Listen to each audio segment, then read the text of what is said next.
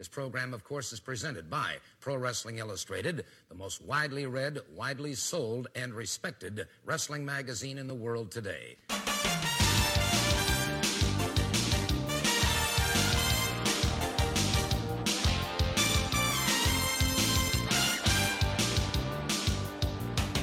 This is the Pro Wrestling Illustrated podcast. I am your host, PWI senior writer Al Castle, back once again with my co-hosts, PWI contributing writer Brian Solomon. How's it going, Brian? Not too bad. Happy to be here, Al. How's everything with you? Crazy times. Hopefully we can serve as a distraction for fans as well. I mean, we'd be remiss not to acknowledge everything going on in the country and in the world. I mean, can you remember a crazier time than 2020? I was just talking to my kids about this yesterday. Remember Kobe Bryant dying? That was a huge deal. And if they were tallying up I think ahead to like December and the top 10 stories of the year that they always do. Gosh, I don't even know if it breaks the top 10 at this point. And we've got a presidential election on the horizon. Even watching the weather yesterday, they were talking about how this might be a more active than usual hurricane season, and it's just like, oh, that's what we need is a big hurricane. Yeah, it sort of feels like, before our times, but what you'd always hear about the 60s, especially like the year people usually point to is 1968 being, the year of another American implosion where you had Martin Luther King, you had Bobby Kennedy, you had race riots, you had Vietnam, you had Nixon getting elected. It was just like this perfect storm of craziness in one year, and it feels like we're there again. Yeah. I mean, watching the news for the last a few months and every night the entire newscast being dominated by the coronavirus pandemic for months, I wondered, like, what will it take to boot this off of the news, and whether it would be kind of a gradual return of some other stories. And it was almost overnight that the coronavirus disappeared from the evening newscast. Obviously, completely replaced by the stories of the protests and the death of George Floyd. Which does scare me a little bit, the extent to which it has done that, because the virus is not aware that this is happening. Sure. And so we are still in a pandemic and a somewhat of a lockdown, depending where you live. And I'm a little scared about what we're going to see happening in a couple of weeks. I feel like we're going to be in the house till Christmas. Yeah, I mean the two, as you touched on, they are not unrelated, and I'm here in New York, and New York City is supposed to open, I think, next week, and I think there's a very strong likelihood that doesn't happen now. I mean, we've got, and now you see tens of thousands of people just on top of each other in the streets, and it just feels like that whole other conversation is moot. It's like, well, I guess it doesn't really matter anymore. But yeah, I mean, absolute surreal images, not just of the protests in the streets, but that you see all the protesters with masks, and I think it speaks to, again, the converging of these two historically huge stories, and at the same time, just crazy. And we certainly don't want to get too political here on the show. We're here to talk about wrestling, and again, hopefully it serves as a distraction for folks, but we'd be remiss if we didn't just sort of extend our sympathies to everyone who is understandably hurting in the country right now, and aggravated and frustrated. And we look forward to a day where we can all heal, and a part of me just thinks, like, gosh, I want to get back to where we were in January, but I understand that the point of a lot of this is that that's not good enough, and it's not about just going backward, but going ahead, and getting to a better place than we were. So I think we could, wherever you are on things, I think we all would hope for that. Anyhow, let's talk a bit about what we're going to be talking about later on the show. In some ways, timing not so great, because when I interviewed her, she was the AEW Women's Champion, no longer so. following Double or Nothing. I'm talking about Nyla Rose. But on the flip side, she's got a lot to say about the discrimination she's faced in her life, and I can imagine a few other wrestlers who have faced the kind of discrimination that she has. So in that sense, timely enough. You can read the interview in the pages of the latest Pro Wrestling Illustrated, and you'll hear some portions of it here in a bit. My interview with the former AEW Women's Champion, Nyla Rose. I think we'll also talk a little bit about Backlash coming up and some pretty high expectations that they are setting for one match in particular there, and whatever else. We should also touch on it. I mean, again, talk about how much going on. This is Dusak's last week on the job here after 41 years at Pro Wrestling Illustrated. He joined us on the last podcast looking back on his career. I should mention there's a terrific story that I was lucky enough to be a part of on thewrestlingstate.com, put together by John Corrigan. A really a long magazine style a look back on Stu's career with a lot of voices from throughout his career.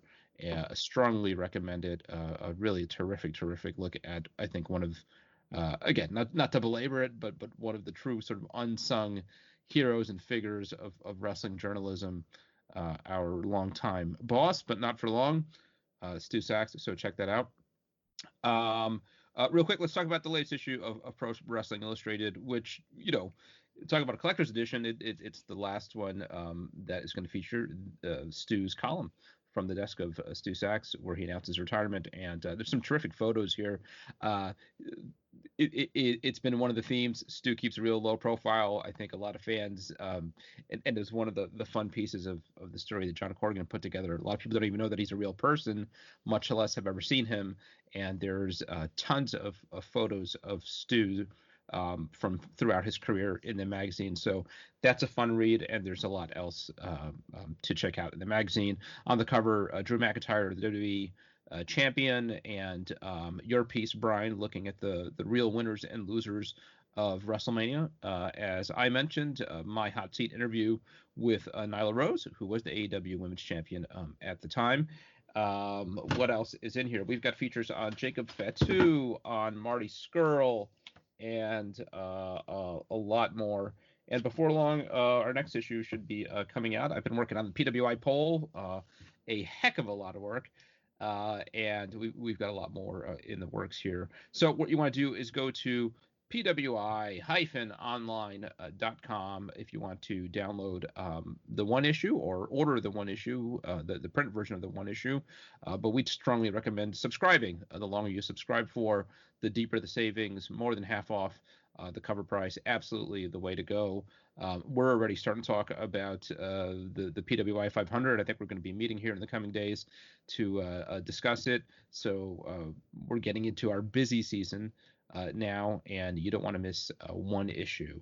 Again, pwi-online.com is the way to go. While you're there, you can listen to our podcast. You can subscribe to the new returning PWI weekly newsletter put together by our new editor-in-chief, Kevin McElvaney. A bit of a throwback to the old weekly newsletter, but also some fun new features in there, and a lot more. We're also on YouTube now, where you could check out some of our podcasts, including our last sort of video roundtable talking with Stu. What else? We've got the PWI t-shirt available at ProWrestlingTees.com. You can follow us on social media at official PWI on Twitter and Instagram, and we're also on Facebook. And what else? You could send us an email at for the podcast, PWI podcast out at outlook.com, or for everything else, PWI at kappapublishing.com. So I think that just about covers it. Okay. So as you touched on, we still have, this COVID-19 pandemic going on in the world, and it continues to have ramifications in the way wrestling is presented. And just since we last talked here, there have been some changes in WWE's presentation. I think it's fair to say, following the lead of AEW, which is a good thing to do. I mean, it's actually a relief to see that sort of stubbornness put aside. And if somebody else has a good idea, why not take it? WWE now putting some of its own NXT trainees in the audience to sort of simulate a crowd. And it's incredible the difference that it makes. I mean, it's having no fans as compared to having 10,000 fans is night and day. But it's incredible that the difference between having 20,000 fans or having 12 fans, there's a difference, but it's not as much. I mean, just having some kind of reaction, some kind of pop or a yay or a boo, it makes all the difference. I think AEW's known this for a while. WWE's taken the added step of putting up these glass barriers around the ring, which I think is cool. I actually haven't seen anywhere else. I don't think even UFC is doing that. So good for them. I thought it was sort of funny that the first week that they put those up on the first show and they had all the NXT trainees behind the glass. By the end of the episode, they were all in the ring in some big giant melee. So like, well, what was the point of that? But what are your thoughts on sort of the evolution of WWE's presentation in the middle of this pandemic? I never would have thought that they would have essentially taken a play from the AEW playbook. I think it even came up here where it was a foregone conclusion where we said, oh, they're never going to do that because AEW did it. They're never going to have wrestlers as fans in the stands. And here they are doing it. I mean, they're doing it in a different way, but they're doing it for the same reason. So you have some kind of noise or reaction or something, because I'll tell you what, it's like, even with that, it's obviously not the same.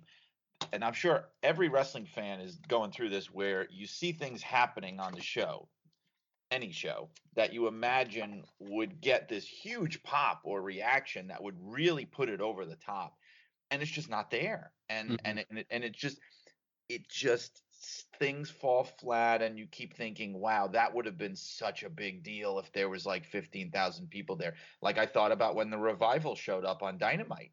Yeah. And like, it just didn't feel like it should have felt, because you didn't get that huge, like, oh my God. Like, they actually had some of the wrestlers chanting, chants that we all know wrestling fans chant when something is amazing, right? That I won't say. Mm-hmm. They had wrestlers doing that, and it was sort of like this, oh, they're trying, and it was kind of cringeworthy to me, of like, they're trying to make this seem big, and it is big, but it doesn't feel big because there's nobody there. But it's better than having nobody, is what I'm saying. It's better than just dead silence. We were saying how sometimes at WrestleMania we were checking to see if the sound had gone off because it was so quiet, right? So I do think having some people there is better. So they're taking some steps. I'm glad they're doing it. I don't know if it's just a case of like swallowing your pride, or if they're just genuinely trying to maybe like put a new spin on it. But it's a step in the right direction. I think it's also fascinating the difference between the two sets of fake fans, right? And as you touched on, in AEW, they seem a little more raw and sort of legitimate, like they're really kind of feeling it and really being fans. And not surprisingly, in WWE, it feels a lot more put on. And it reminds me of like the days of like WCW taping at Disney, and they'd bring in the fans, they'd pull them off the line for like Magic Mountain or something, and then they'd put them in to watch whatever, Eddie Guerrero versus like the Gambler in a squash match or something, and the good guys would come out and the fans would be yay, yay, and then the bad guy boo. It's just so put on.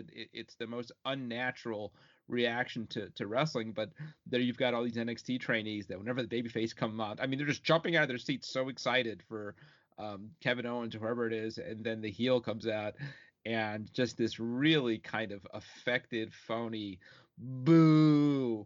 And it's better than nothing, but it's also just reeks of insincerity, Yeah. Yeah. There was also Uh, something else that I saw pointed out online where I don't know if you caught this. The match where Nia Jax injured. Oh, I'm drawing a Kyrie blank. Sane. Yeah. Right, where she injured her on the ring steps, where you could actually see some of the trainees like having a legitimately shocked, like, oh my God reaction to what they just saw that like you wouldn't have had if they weren't there, obviously. Yeah. Yeah. And I also saw something, I don't know how true this is, about some of the trainees um, maybe not being too thrilled about having to do this, being on their feet for hours at a time, because they're not even given chairs. I don't know if I believe that. I don't know if that's one person complaining. I imagine most of them are more than happy to be able to do this. And Getting their faces on television, I doubt that they're upset about that. yeah, I think so. And beyond that, I think just being company people and maybe, hoping that they remember that you did this for them down the line. So I think it's absolutely an improvement. The other thing we've seen is sort of the latest evolution of these creative matches. Before we were using the term cinematic matches, and I think it's expanded even beyond that. And what it is wrestling promoters um, again trying to figure out how to put out a product within these constraints, and what are different ways of presenting a pro wrestling. And I gotta say, I mean, by the day I'm getting more and more concerned about sort of the lasting effects of this. I think that the most sort of glaring example recently was the Stadium Stampede, the main event of AEW Double or Nothing, which uh, you know was entertaining for sure, right? I think a lot of people liked it, but again, I mean, I think stretched so much the definition of what a pro wrestling match is.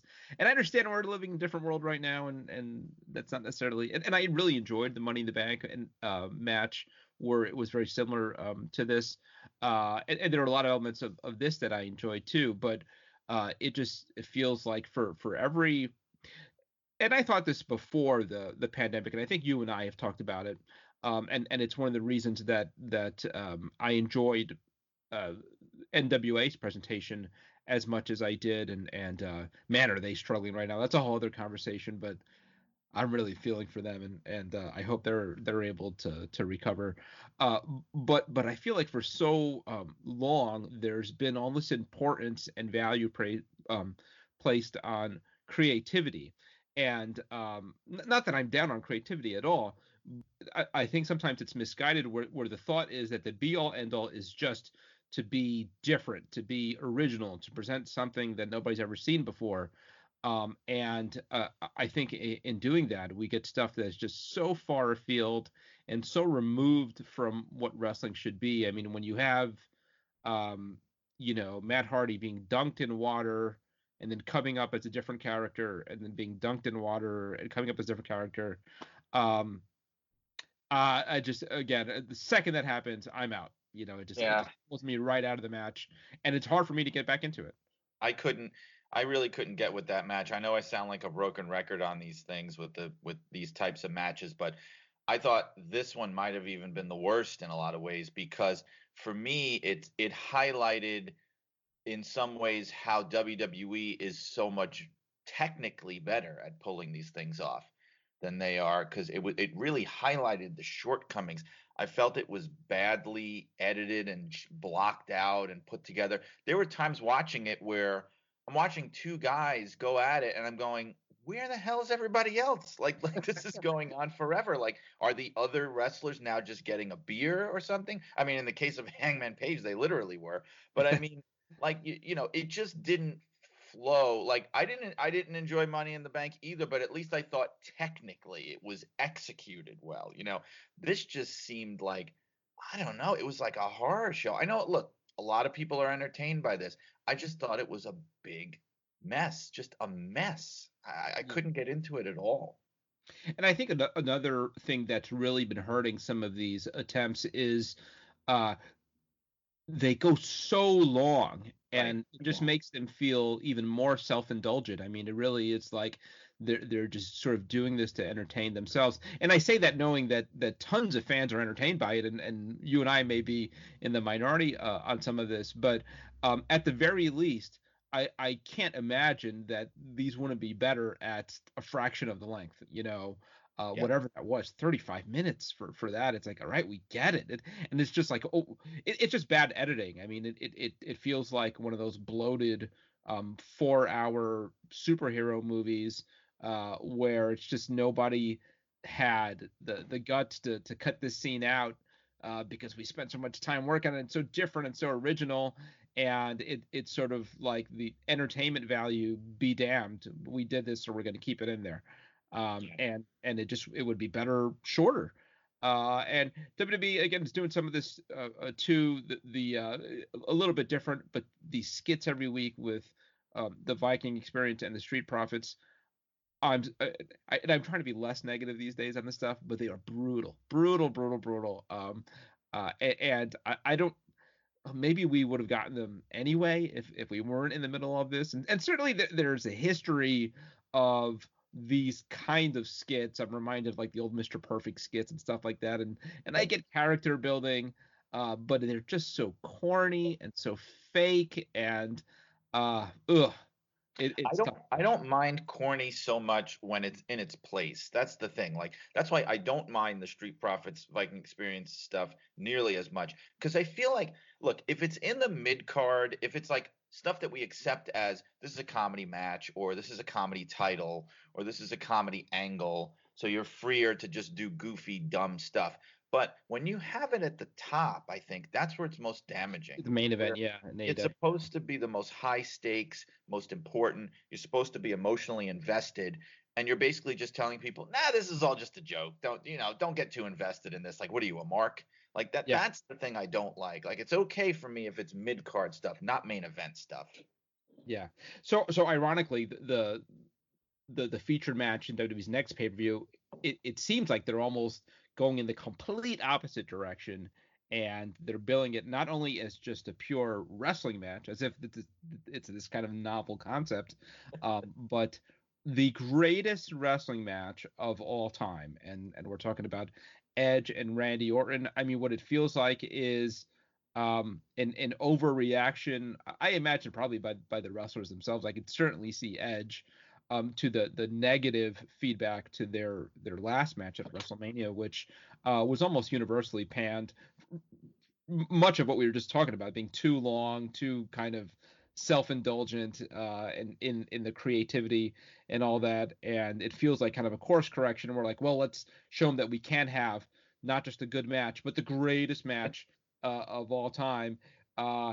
It, it it's such a bizarre approach to promoting this match because you're almost absolutely setting yourself up for you are setting yourself up for disappointment and failure unless it's the greatest match of all time.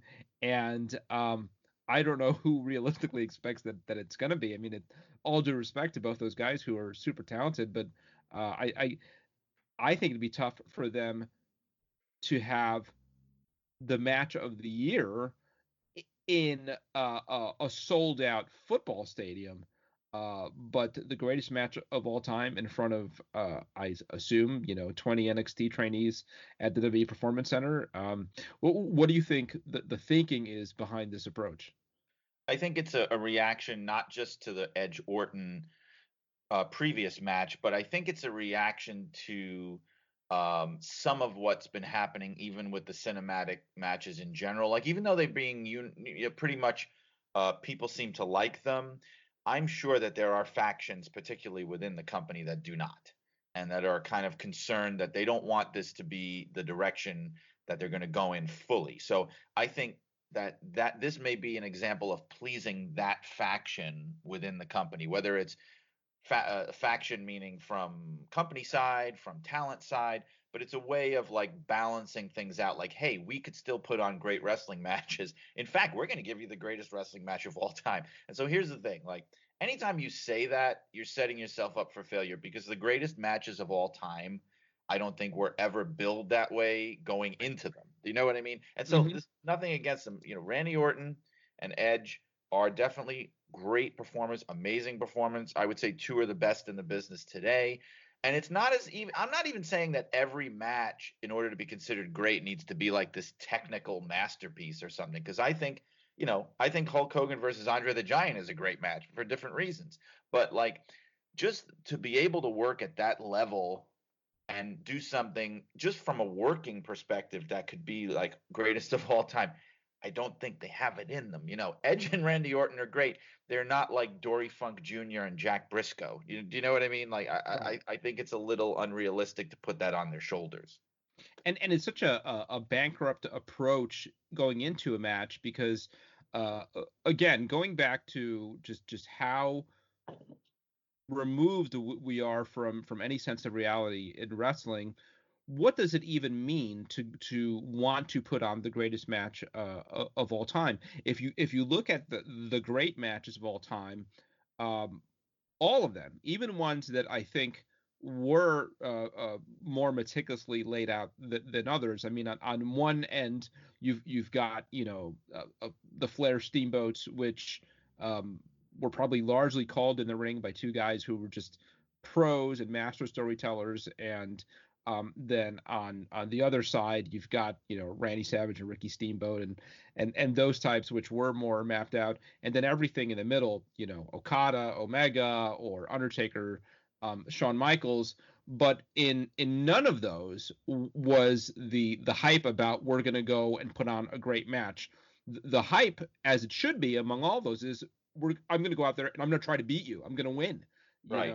Because So the stakes are sometimes, high. I don't care how great the high spots are and how big the pops are from fans. I'm going to go in there and I'm going to leave it all out there and I'm going to try to come out with the W. And it right. just, again, it makes it more of this sort of performance art, this dance than a simulated fight. In UFC and boxing, who talks about going out there and, well, I shouldn't say that. There are some fighters who are known for putting on more entertaining fights than others, but that's more about their style and just kind of being really aggressive. But the idea isn't to there aren't judges holding up scorecards at Well, ringside. there are now, sort of. Yeah. Five Yeah. stars and all that. But that's the thing. It does underline the choreographed nature of wrestling. It's the whole like this is awesome school of thinking of like Yeah. I'm not watching this to see who wins and loses. I'm watching to be entertained. And when you say that, it's basically like saying we're going to put on a great show for you guys. And that's one thing. But it should be more about winning or about a grudge or about settling something. You never would get like old school guys cutting a promo going, "When I get you in the ring at the Cow Palace in San Francisco, let me tell you something. It's going Yeah. to be one of the greatest matches of all time." There's Like going to be that, so many near falls, right? so many I'm telling you, three-quarter you're kick not going out. to believe the high spots and kickouts and swerves. No, they were just saying, "I'm going to kick your butt and I'm going to get Yeah. back at you for what you did and you made fun of my mother or you stole my title and all this." It was Yeah. that, and this is more like it's more about choreography and putting on a show. And yeah, I'm not crazy about that. Also, there would be times when okay, a match might be promoted as they might say like the match of the century or something like that, but they were never talking about like entertainment value. They more meant like the issues at stake, the volatility of the Sure. grudge, the heat on the match. It wasn't like this is the match of the century because they're going to like put on a great performance. Like it was a totally different way of promoting the match. And I think there's an understanding that some wrestlers and some combinations of wrestlers are more apt to put on entertaining matches than others. I mean, I remember the build to Shawn Michaels Undertaker one at WrestleMania, and even more so the build to the rematch at WrestleMania 26. And they didn't say it at the time, but I remember the expectations for Undertaker Shawn Michaels 2 at WrestleMania 26 was the greatest match of all time because they sort of did that the a year earlier, and the goal was to beat that. Yeah. But it wasn't a poster or anything like that, and it just feels very kind of uh, I don't know like a lack of self-esteem or something that you'd need to put it on the poster because frankly nobody hears Edge versus Randy Orton and think, oh, this has the potential of to be the greatest match of all time. And again, no disrespect to those guys, but they're just not those types of wrestlers. So, and if they had any chance of having the greatest match of all time, I think promoting it as such makes it less likely. I mean, just go and put on the best match that you can. It's just bizarre. And frankly, I don't know who's calling the shots here, but I feel like certainly Edge and Randy Orton should know better. I mean, two guys who I think after all their years in the business, um, I don't know. Maybe they've got something planned that we're not thinking of. Who knows? I can't imagine. I think that about covers it. Brian, we've been talking here for about 40 minutes. We'll say whatever else for next time. Thanks as always, Brian. Stay safe, please. You and everybody else listening. And right now, let's hear from the former AEW Women's Champion. You can read the full interview in the latest issue of Pro Wrestling Illustrated. Here is the Native Beast, Nyla Rose. I guess we'll just ask you about sort of your week. I know it's an unusual week because coming off of the pay-per-view, but our Tuesdays typically a busy day, sort of the unofficial start of the week with you guys taping on Wednesday. Yeah, definitely, especially like you said, coming off the start of the pay-per-view, very different week. Usually I've been home for a few days, kind of get a little settled in, but I think I've been here for maybe a day and a half. So that quick turnaround. I'm actually trying to pack up my bag now to get out the door and, get on over to early this week, Colorado, get that workout in and kind of get my mind right before we get into taping. Yeah. How is AEW in terms of maintaining a personal life? Because I think that the reputation for pro wrestling and certainly WWE for so long is if you want to have a personal life, a family life, marriage, this isn't the lifestyle for you. But I feel like AEW has changed that so much, at least for now. Who knows where you guys are in a few years from now if the schedule ramps up. But I imagine it's actually a pretty conducive life, right, in terms of having a good amount of time off every week. Yeah, so that's kind of how just the life of pro wrestling is, be it wherever you are, on the indies, anything, you kind of make that sacrifice of a personal life, for your career in pro wrestling. It's still pretty tricky to kind of navigate that, but AEW definitely, the schedule we have definitely is a little bit more conducive to having a personal life. Once I signed for the first time in probably 8 years, I actually had a Saturday off. I didn't know what to do with myself. I was like, what do kids do now? Should they go to the club? Yeah. Are you worried about that changing? I mean, as AEW grows and gets more success, there's the talk now of maybe a second show.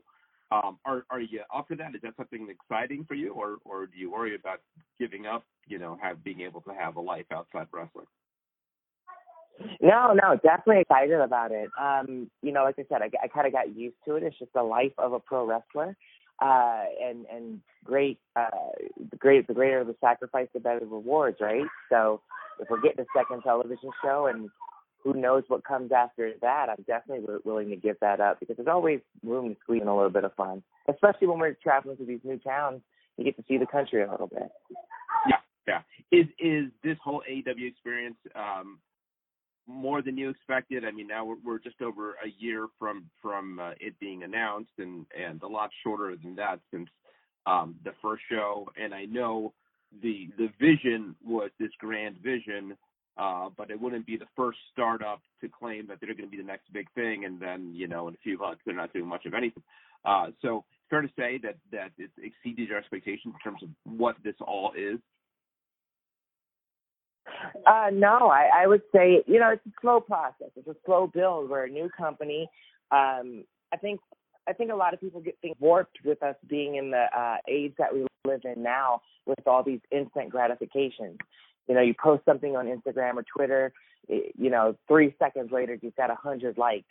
The only time anything is really slow is when you go to the DMV. It takes 5 minutes. People want to pull their hair out. So people forget we're a new company, we're a new business. It takes that slow build, and I think we're doing that just fine. We're testing things out, getting some feedback, seeing what works, what doesn't work, making those adjustments. so that, the next year, the year after that, we can just hit it full throttle and blow everything completely out the water. Yeah. I know fans and writers like me, we're watching the ratings every week, who won the week, that kind of thing. There's definitely a spirit of competition from observers on the outside between AEW and whether you're talking NXT or just WWE in general. Do you feel that? Is that in the locker room? Is it something that you're monitoring? I think there's always a spirit of healthy competition, and I think there's absolutely nothing wrong with that. I'm in competition with all my coworkers in the sense that I want to, they're going to help bring me up to their level, and I'm going to help bring them up to my level. We're just going to keep pushing each other to be the best version of ourselves that we can be. I'm in competition with myself. I want to make sure that I'm doing better this week than I did last week. Just competition with everything. And like I said, it just breeds motivation. Where it becomes unhealthy is when you start obsessing over numbers and, you just kind of, you start playing dirty, if you will. That's not good. That's not healthy. That doesn't do anything. It may seem like it's doing good, but it does nothing but bring harm, in my opinion. Yeah. Where do you see the women's division in AEW? I mean, for all the praise that's been heaped on AEW, probably one of the places that's been criticized the most is the women's division, just in terms of some of the athletes not being as far along, some of the matches not being as polished as you might see elsewhere. Is that a fair criticism? Is it something you're mindful of, or is it not fair? I think it's a little bit not fair. I think people are so used to seeing one style of product that when things don't look a certain way, they automatically assume the worst, or, they have their own assumptions about it instead of giving it a fair shot, giving us a fair shake. Again, we are a new company. A lot of performers, male and female, have not worked on weekly television before. And I think, in that regard, we're all getting our footing. We're all catching our stride. Look at where everyone is now compared to week one. It's only gotten better from there. It's only going to get better from there. So if people are just a little bit more patient and not so critical, I think they would actually enjoy things. Yeah. So you won the title a few weeks ago. Obviously, been in the news a lot because of it. When you see all the stories that focus on your transgender identity, does it make you feel proud to represent your community that way? Or do you wish that wasn't part of the story, that you would just be evaluated as, a badass woman wrestler that's running through the AEW women's division? Well, I definitely wish it wasn't a part of the story in that regard, because, it's such a minuscule part of who I am. There's so many more facets to my life, to my personality, to who I am than just that. Excuse me. You don't see now, I guess, with African American athletes, that being at the forefront of everything. But yeah, when segregation was a thing, when African American athletes were being first integrated into mainstream sports, yeah, it was everywhere. So I get it. I get why it's such a newsworthy item. And I do hope we get to the point where it's not mentioned, or just kind of like, oh yeah, by the way, this happened. But there also is that major sense of pride, because you don't see someone like myself portrayed in such a positive way, and despite all the negativity, received so well amongst a lot of people, especially in the mainstream. Yeah. You mentioned that negativity. I imagine if you're going through your Twitter feed I imagine every, I don't know how many tweets that praise you, you're going to get that person who's maybe not tolerant, who maybe has not been exposed to a lot of transgender people in their life, and I imagine say some pretty mean things. Does that just kind of stop you in your tracks? I mean, how much does that get under your skin, or you just to kind of keep on swiping? I really don't know. Every day is different. Every post is different. It definitely catches you off guard, especially, if I'll make a post, hey, this morning I had toast, and someone goes out of their way to come on my page and kind of tear me down. it's a bit of a shock value there. That's like, whoa, okay, I wasn't expecting that. I'm just talking about bread. Like, I don't know why you're so hateful towards me and bread, but all right. So it does kind of get under your skin a little bit. It does shake you a little bit, but you got to keep pushing. So it's really the only way that you're going to overcome all this negativity, all this hatred. Is to just kind of like put it in its place and keep pushing. I really don't know what else to say about it. It's just people being hateful for no other reason than they're uncomfortable. So they push back a little bit because people don't like to be uncomfortable. But rather than kind of put that in themselves, I think a lot of people are afraid of what that may mean. It doesn't mean a damn thing. It just means you accept a person as a person. Did you have to break up a lot for dealing with all this? Because it's challenging, I imagine, just to be a transgender person. It's extra challenging to be a transgender person in a public job in kind of the eye of an audience. And then another thing, on national television, TNT, millions of fans watching every week. Were you ready for these challenges, or have they been more than you expected? I don't know. It's been a little bit of a hodgepodge of everything, kind of. I was kind of ready. I kind of knew what to expect, but not, I guess, to the degree that it happened. Wasn't ready for that. There was a little bit of a learning curve, if you will, for that. It has definitely kind of like, I don't even know the right word for it, but, I'll be out somewhere and maybe somebody's staring at me. I kind of have to check myself, actually. It's like, why is this person staring at me? Do they know about me? Like, do they think they know what's going on? Do they know I'm transgender? Or do they think I'm cute and want to talk to me? Or do they want an autograph? So it's kind of like, I should not pop off just so soon. I should kind of like, just be aware that this person is kind of like staring me down, so I kind of figure out what's going on. Yeah. It hasn't been. I don't know that I've ever heard any.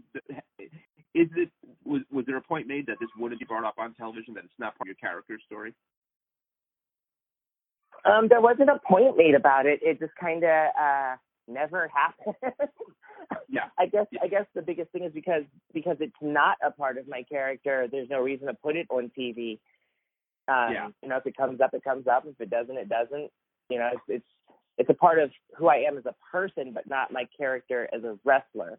And our show on TV is about showcasing our wrestling. Right.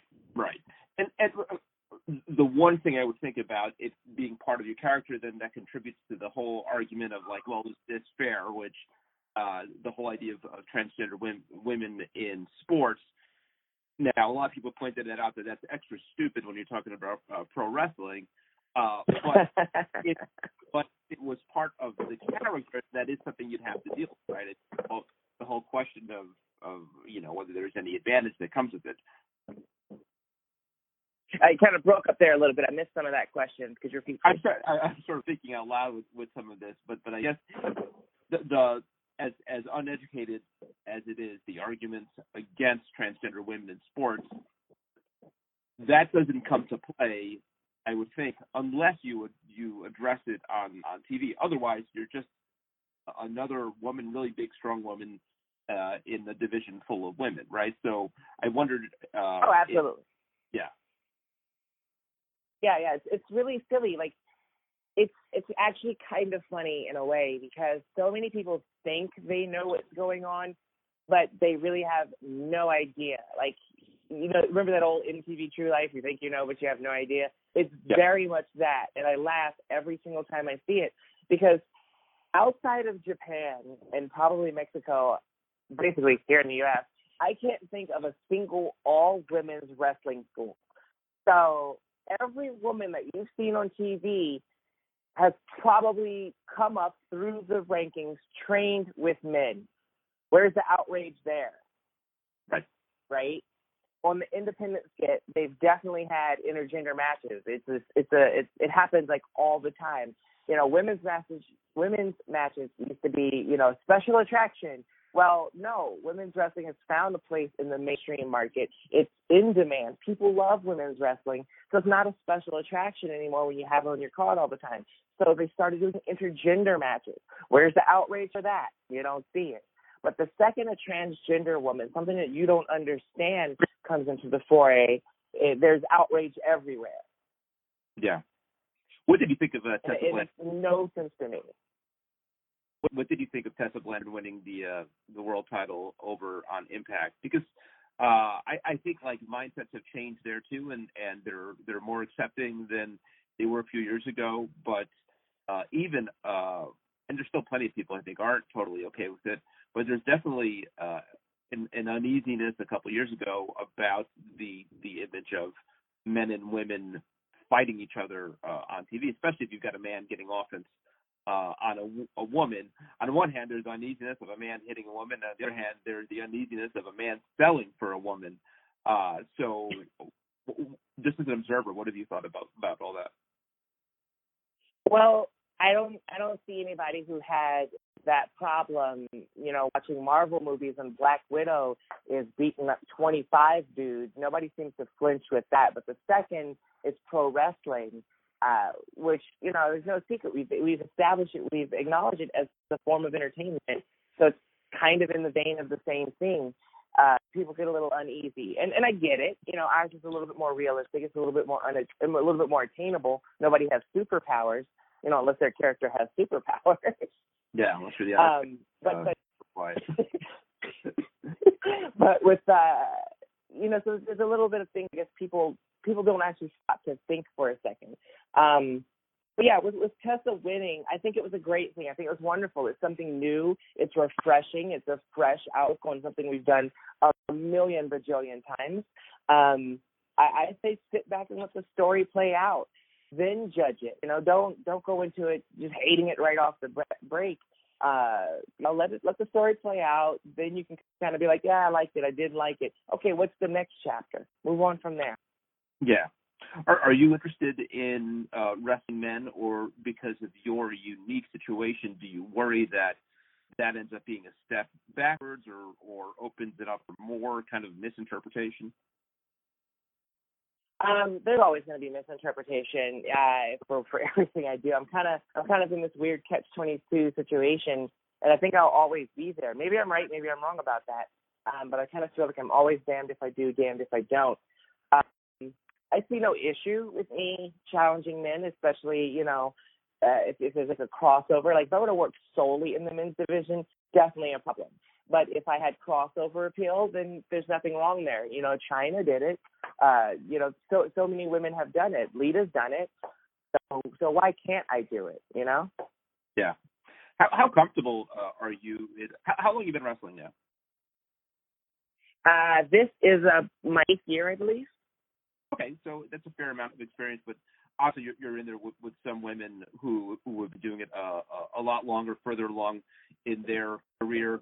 Do you still feel like there's a lot of learning on the job, and is that nerve-wracking? I mean, being in there with a Riho or somebody who, again, so advanced, and do you feel like you're trying to keep up, or do you feel like you're on the same league there? Oh, it's absolutely nerve-wracking, but like in the best way possible. There's always room to learn. There's always room to grow. You know, we have people who have been in there, who've been in like every promotion you can think of, and they themselves still talk about how they're learning things. So to think that just because you've had a little bit of experience and you've done a few things that you know it all, that's completely ludicrous. Wrestling is such an ever-changing, ever-evolving creature that there's no way to ever know it all. You will forever be learning everything about this sport, especially if you have a certain type of passion that you want to know every aspect of the job. And I feel kind of guilty because I'm, you know, talking to the camera people, I'm talking to the sound guys. Like, I want to know how it all works, you know. So I hope they don't, you know, push me out of the way backstage. But I truly just want to know how every aspect of this business comes together at this level. But to kind of circle back to the original point, yeah, learning is something that always goes on. I love being in there with someone who has had more experience than I am. Kind of going back to the earlier question, I feel it does raise me up. It forces me to think outside of the box or get outside of my comfort zone and kind of push myself. And I think that's where the magic really is when you're really pushing yourself and trying new things. If you're not uncomfortable, you're not growing. Yeah. When I don't know if it's happened to you or how much it's happened to you, but I think it's probably happened to everybody at some point. When something doesn't go quite right in the match and the fans are vocal about it, and you get the US up chants and that kind of thing, how much do you take that to heart? Do you sort of feel like, all right, I deserve that? That didn't go quite right. Do you want to stop the match and start screaming at the fans for being such jerks? How do you deal with that? See, that's the beauty of being a bad guy. I can stop the match and yell at the fans. Right. See, there's a method to the madness. It's the reason I do what I do. But no, when you get those chants and you don't get a reaction that you kind of hoped for, it can be a little jarring. The best thing to do is to not get in your own head, and that is way easier said than done. I don't even know if it has ever been done. You'll always get in your head, but the best thing to do is to try to not get in your head in that moment. Just kind of be like, all right, better be on Botchamania for that one, and put it behind you, finish the match out, and then go back and like, what went wrong? But in that moment, you cannot let it eat you alive, because then you have what I call the snowball effect, because you're trying to proceed with the match, but you're focused on what went wrong, and that's just going to make more stuff go wrong throughout the match, and it's not a good thing. Yeah. What's the support system been like backstage? I mean, whether you're talking the Rhodes family, I saw Dustin Rhodes say some really nice things about you and how he thinks of you sort of like as a little sister, or the Tony Khan or everybody backstage. What's that group like? Oh, all of that is genuine. Like none of those are manufactured answers. I can honestly say all of that's 100% genuine, and the feeling there, the respect there is absolutely mutual. And if I'm being quite frank about it, I didn't expect any of that. So it's really kind of tear jerking and heartwarming to have these people who you've more or less just met really stick themselves out there for you and go to bat for you and just kind of want to see you succeed. What did you? I lost you a little bit. When did I what now? What did you expect? You said you didn't really expect that. What did you expect coming to AEW in terms of how you'd be received by everybody there? Indifference, I guess, is the best word. Here are these people who have done these amazing things in their career, and here I am coming off the indies. I was not an indie darling. I made a little bit of a name for myself, and I did some things, but I absolutely was not everywhere. I was still on that quest. But to have these people like full on take you and embrace you, someone who's pretty much, for lack of a better word, a nobody, that shook my world more than anything. Yeah. Another important part of your identity that maybe people don't focus on as much is your Native American identity. And here's another place where pro wrestling sometimes hasn't had the best track record of representation. So how much is it important for you to be out there with your Native American heritage and being sure that it's represented in the proper light? And do you look back on gimmicks like, Chief Jay Strongbow, who was like an Italian guy, and that, certainly in the 70s and 80s into the 90s, they just put a bunch of feathers on someone and called Native American. So are you looking to reverse some of that? Definitely. That's actually a big part of why it was important to me to kind of push that part of myself to the forefront. To say, like you said, you haven't seen much positive or positivity in that regard. You kind of put it in the best way possible. If you were brown and there were feathers lying around, you were going to be Native American that evening. So to have someone with actual heritage who knows a little bit about their culture is really important, and it makes me feel good when I see people online, when I see fans who pick up on that and they understand and they are they're supportive of that. When I see actual Native American fans online who are appreciative, they're like, thank you for the representation. Like, we don't get that. It's so awesome to see. And the pride I have in myself and in my family and my heritage, you know, makes people with the same situation have pride in themselves, and they want to be proud and loud, and that's really awesome. Yeah. Yeah. So I always like to ask wrestlers this sort of cliche question of where you see yourself in a few years. In your situation, you know, in some respects, you already reached that mountaintop, right? At least in AEW, and so you wonder, where do you go from here? So what are some goals that are left for you there in AEW? I would say retain this championship. Have that long 5-year reign. That's never been done, right? Yeah. No. Still be.